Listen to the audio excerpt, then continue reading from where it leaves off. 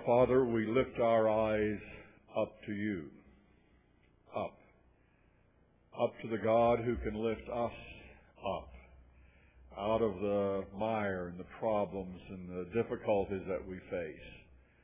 We lift our eyes up to a God who cares. How thankful we are to know that you really do care for us. In fact, you cared enough that you created us in the first place.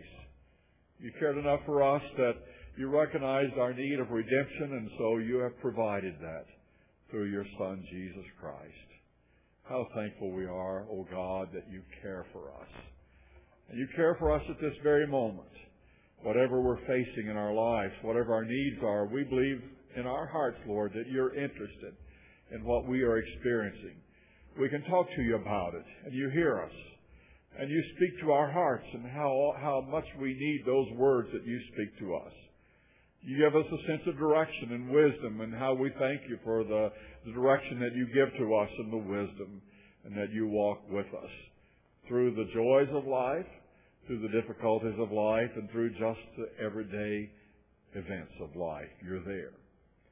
And now as we come to this service, we're so thankful that we're able to be here. Our hearts were touched last night by the message of our speaker, Dr. John Bowling. And we know that you are going to continue to speak to us through him, and we ask you, Lord, to continue to anoint and bless him as we share this moment together. And Lord, as we recognize that not only are our students here, but we have our district superintendent and pastors and staff from our churches here in our community. And we thank you for them. And we are reminded of the words that we find from Paul in 1 Thessalonians as we think of these men that are with us today, when he admonishes us to respect those who work hard among us, who are over us in the Lord, and who admonish us. Hold them in the highest regard and love because of their work. Live in peace with each other. I pray for these men, Lord, that you will bless their lives and that you will give them wisdom and that they will truly be the model of Christ among us.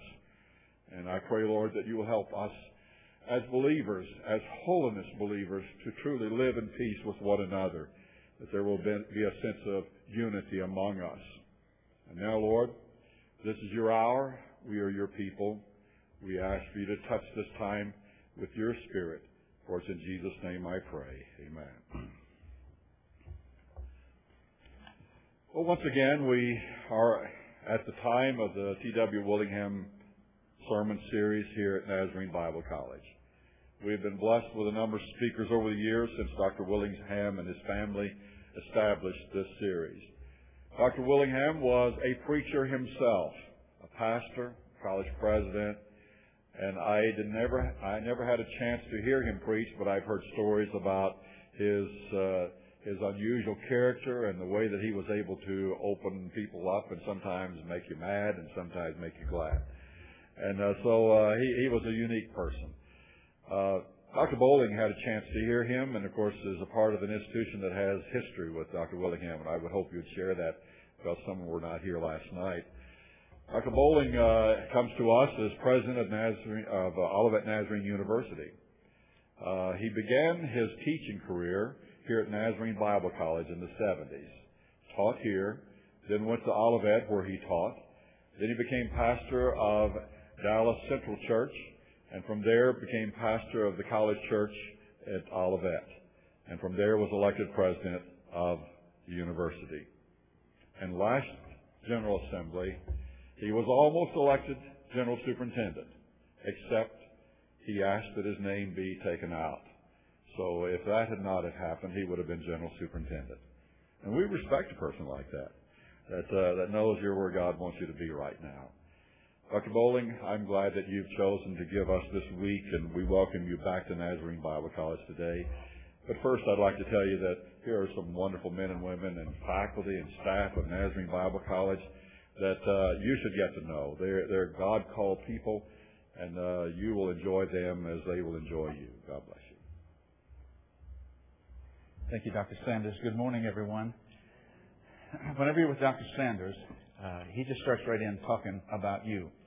I told the group last night I had supper with him, and he just went on and on about the students and the faculty and staff at Nazarene Bible College. So I just wanted to check it out myself. And I think he's right. It's a real privilege to be with you. I'm here because I believe in Nazarene Bible College. I believe in the mission of this place. I believe in how this fits in to the ministry, the higher education ministry of the Church of the Nazarene and beyond the Church of the Nazarene. Some students here are not from the Church of the Nazarene. Our influence goes beyond that. So I believe in what you're all about in Nazarene Bible College. I'm also here because I believe in the faculty and staff that are here. Some of them I know, some of them I've known a long time.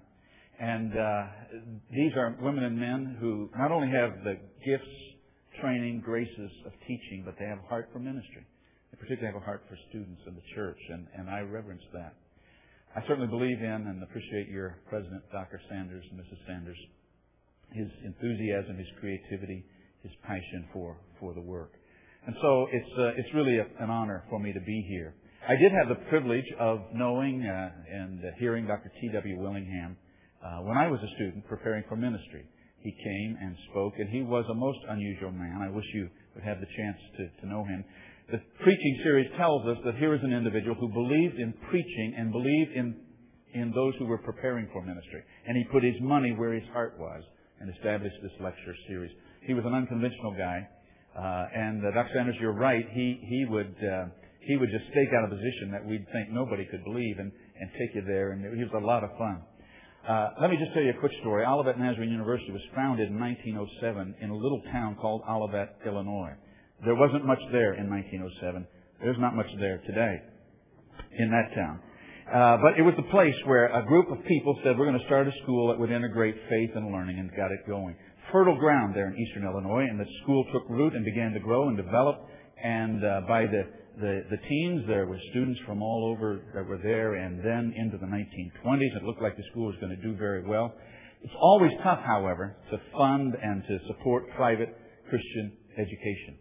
And that was very true in the 1920s. And for some reason, the school got a little more expanded than it could support and ended up in bankruptcy.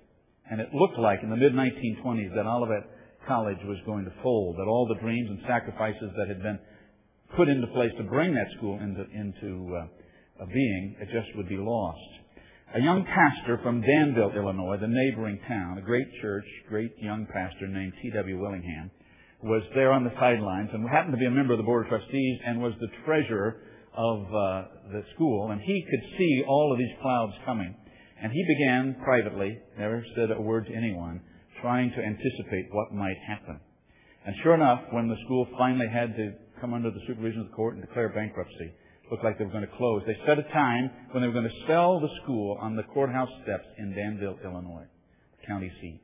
A small crowd gathered on the steps there in 1926. And they began the proceedings to sell the assets of Olivet College. And then, in a rather dramatic move, this young pastor from Danville stepped out of the crowd and bought the school back with some of his own money, but he had been raising money all throughout the Midwest, saying, if this happens, we have to be ready to get that school back. He saved the dream.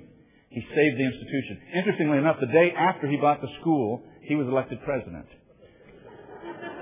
It's one way to do it.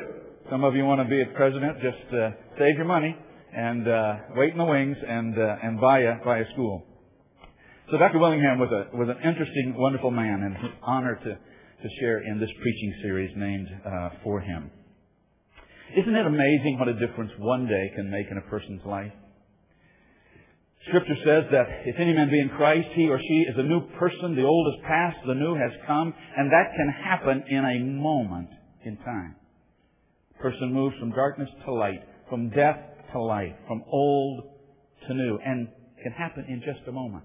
I want us to see that kind of a moment today as we look at what I know is a very familiar passage to you, Luke chapter 19. We're going to look at the first 10 verses. It's the story of a life-changing encounter between Jesus of Nazareth and a fellow named Zacchaeus of Jericho. Luke 19. Jesus entered Jericho and was passing through. A man was there by the name of Zacchaeus. He was the chief tax collector and was wealthy. He wanted to see who Jesus was, but being a short man, he could not, because of the crowd. So he ran ahead and climbed a sycamore fig tree to see him, since Jesus was coming that way. When Jesus reached the spot, he looked up and said to him, "Zacchaeus, come down immediately. I must stay at your house today." So he came down at once and welcomed him gladly. All the people saw this and began to mutter, "He's gone to be the guest of a sinner." But Zacchaeus stood up and said to the Lord, "Look, Lord, here and now I give half of my possessions to the poor, and if I have cheated anybody out of anything, I will pay back 4 times the amount." Jesus said to him, "Today salvation has come to this house, because this man too is a son of Abraham." And then the key verse of the entire reading, "For the Son of Man came to seek and to save what was lost." I want to set that familiar New Testament story against the backdrop of an Old Testament reading. A reading tucked away in the book of Joel, the 2nd chapter, where it says, "Even now, declares the Lord, return to me with all your heart. Return to the Lord your God, for He is gracious and compassionate, slow to anger, and abounding in love." What a portrait of God. Gracious, compassionate, slow to anger, abounding in love. Even now, the Scripture says, return to me with all your heart. I love that concept, even now. Even now, at this point in a person's life. Even now, regardless of what happened before or what you may think will come. Even now, it says to me that there is always a moment of grace at hand, if we will see it and seize it. It's never too late for a person to change the way he or she is living. Never too late to discard an old habit and begin anew. Never too late for folks to repent and come to Christ. It's a great message that we have to share with the world, that even now, 21st century America, it's a good time for folks to come to Christ. Well, we see that concept kind of being played out today in this story of Zacchaeus, the shortest man in the Bible, this wee little man, Zacchaeus. And we discover that even for him, it's not too late. I confess, I think we have to be a little bit careful about this story because it's a rather familiar story. And Zacchaeus is such a little guy, you can lose him in all of the details of the story, and you kind of get the big picture but miss the message. So I'm going to go easy on the details of the story today. I'm going to bypass the temptation to talk to you about the arboreal history of sycamore trees in Israel. I'm going to skip that whole section that talks about the relative height of men then and men today. We're not going to pull down the screen and look at all of the ways a person might go from Jerusalem to Jericho. It's all detail, it's all interesting. But I have in mind, rather, just 2 questions. 2 questions from this passage. What did Jesus see? What did Zacchaeus do? So take those simple questions and just kind of hold them in your mind as we walk through this passage together.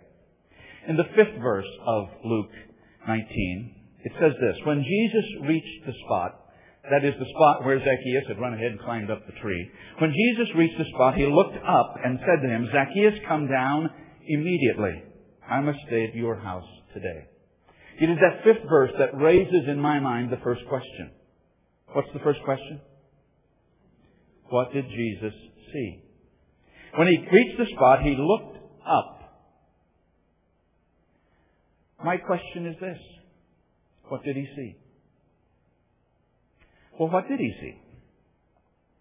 First of all, I think He saw a man who did not want or expect to be seen.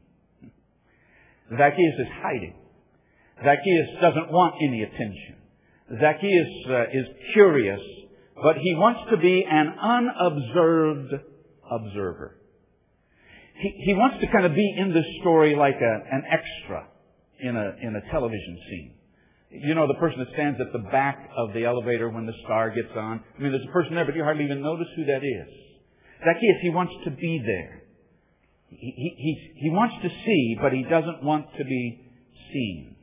It's very easy to want to hide when you have a spiritual issue going on in your life. It's very easy to kind of want to be on the sidelines and be a bystander and kind of watch the kingdom parade without having anybody draw attention to you and the need that might be in your life. There are a lot of folks that we'll encounter in the daily living of our lives and in our ministries who are there, hidden in the crowd. May God's grace and Spirit give us the capacity that Jesus had in this moment to stop the parade and to see a person who wasn't expecting to be seen. Now, I understand that there is some comfort in anonymity. I mean, crowds kind of comfort us. We can be there, but we don't have to be in the middle. Dr. Sanders mentioned to you that I had the privilege of pastoring at Dallas, Texas, pastored Dallas First Church several years, way back. And about 2 years ago, Jill and I were in Dallas for a meeting and happened to be there over a Sunday. So I said to her, let's go to Dallas First tomorrow. We hadn't been there for a long time. So we got up, and I guess I hadn't thought about it, but I just kind of wanted to slip in and be an unobserved observer. I've been gone many years. I've had several pastors since then, even relocated the church. So we timed it to arrive just about the time service started, and we came in during the first hymn and sat about halfway back. When the first song ended, you know, there's just that quick moment of pause where it's quiet. And in that moment, a woman who had been a member of that church for maybe 150 years, she was seated behind us. And she said in that quiet moment, she said in a whisper that just echoed off the wall, she said, "He used to be our pastor." And everybody on cue just turned, and my anonymity was annihilated by one whisper. Same is true here for Zacchaeus. He is anonymous. He is a part of the landscape, literally, up a tree. He's there, and suddenly Jesus stops and looks up. Now, what happens when a person looks up? Everybody looks up, right? Everybody wants to see what Jesus sees. And suddenly this man who didn't want to be seen is suddenly the very heart of all that's happening. You can't hide from God. That's both a frightening and a freeing thing. It's really more freeing than frightening. To know that God already knows everything there is to know about us. And in spite of everything He knows about us, what does He say? Hey, I want to be with you today. I see you. He even calls us by name. So He recognizes us and calls. What did Jesus see? He saw, first of all, a man who didn't want to be seen. He saw, I think, a person whose company He, Jesus, wanted to keep. I mean, that's a remarkable word of grace. That Jesus stops the parade and says, I want to come to your house. That's the portrait of really how God responds to all people. That 10 verse. That's the reason Jesus came, to seek and to save the lost. Not the lost in a collective sense, but the lost individually. To find people and see them. So Jesus stops, and what does He see? He sees this man doesn't want to be seen, but He sees the very reason he came. And He says, hey, I know you. And I know all about you. I can see you. In fact, I can see through you. And in spite of everything I see, I'd like to have a relationship with you. I'll tell you, that is a great word of grace for all of us. That God comes to us looking for that. What did Jesus see? He saw a little man, didn't want to be seen, but someone Jesus wanted to be with. And He saw a person who was perhaps fearful, or maybe he just didn't know how to ask for what he wanted. And there again, I think there are people at our elbows who may have a spiritual need and they don't know what to do. I mean, we think they ought to know, but they don't know. Somewhere, perhaps, Zacchaeus had heard something about Jesus in the talk around town. Somewhere, maybe, as a boy, he'd heard that Old Testament declaration, even now, return to me with all your heart. I don't know what it was, but something in his heart revealed to him that in spite of everything he had, and Zacchaeus had everything this 21st century America wants, money, power, prestige, but it wasn't enough. He didn't know quite how to ask, but he just thought, if I just even get a glimpse of glory, that might be enough. But Jesus stops the parade and says, come down. It's good news. It's the gospel. It's what we're called to be all about. His mission is our mission. If He came to seek and save the lost, then we ought to seek and save the lost. And find people who are all around us. All the time. Some will show up at church, but many will not. We'll have to find them on the byways of life. Well, it's a story of grace, and we could stop right there with the great announcement that Jesus has a way of seeing us and loving us in the midst of that. And we've been recipients of that grace, and He calls us then to go out into the highways and tell the good news and also find others and bring them in. We could stop right there, but the story doesn't stop right there. Which gives rise to my second question. We understand what Jesus saw. The question is, what did Zacchaeus do when Jesus called him by name? Well, what did he do? First thing he did, he came down out of the tree. Pretty simple. He just came down. In fact, the Scripture, I love how the Scripture describes it. It says he came down quickly. Quickly he comes down. It must have been an embarrassing moment. Here you have this vertically challenged tax collector hiding up in this tree, and everybody stops and looks at him. Not only that, the Scripture says when Jesus stops and everybody else looks, what happens? There's this whole murmuring going on the side, right? Who, what, who? Oh my, Zacchaeus. What's Jesus doing with him? See? What's that all about? But that doesn't seem to deter Zacchaeus, and it doesn't deter Jesus. But he would have had to overcome that moment of embarrassment to step out and to acknowledge his need and come to Jesus. Jesus somehow made it easy for him to do that. Probably all of us know something about those embarrassing moments. I had an experience, it's been 2 years ago now, I think. I left the college and drove to Chicago on a Saturday for a meeting. I was all alone, was there most of the day. In fact, I started home 10:30 at night. Got in my car, it's dark. It was spring, April and May. Got on, turned on the radio in my car. Now, Olivet has a wonderful radio station, WONU, 35,000 watts. It blankets the Chicago area. So I turned on the radio. It's always on WONU. But somehow, evidently, in the dark, as I'm adjusting the volume, I hit the seek button by mistake, but I didn't know it. And it shifted from 89.7 up to 91.5. Because I'm listening to the music and I'm thinking, this is not Olivet, unless there's been a hostile takeover late today. I mean, this was rockin' music. And so I realized I must have hit the seek button. But as I started to reach to turn it back, I heard this voice, "Good evening. You're listening tonight to the Sounds of Brazil on WBEZ 91.5 Chicago." The Sounds of Brazil. The intriguing thing about it was this was early May, and I had a trip for the General Church planned in June to Brazil. Providential, wouldn't you say? I thought I'm going to have an hour to listen to the music, the sounds of Brazil. I'll learn the language right here this next hour. Okay. I'll be ready for this trip. So I'm just listening, and the music kind of grew on me. In fact, that particular night, they were featuring a CD by a new Brazilian singer, and they played 2 or 3 cuts of that CD. When the fellow on the radio with that magical voice came on and said, "We're going to give a copy of this CD to the 14th caller tonight who calls," and he gave the number. Now I was all alone. It was dark. And for some reason, when he gave the number, I just punched it in my cell phone. I mean, I couldn't imagine there were 14 people listening to the Sounds of Brazil, much less 14 people who would call in. I thought, my chances are pretty good here. So I pushed the button, busy, pushed redial, busy. I'll give it one more try. Redial. "Hello, you're the 14th caller to the Sounds of Brazil." Well, I didn't expect to get in, but it was kind of exciting. And all the time this is going on, there's music playing on the radio. And this fellow says to me, "Are you a long-time listener?"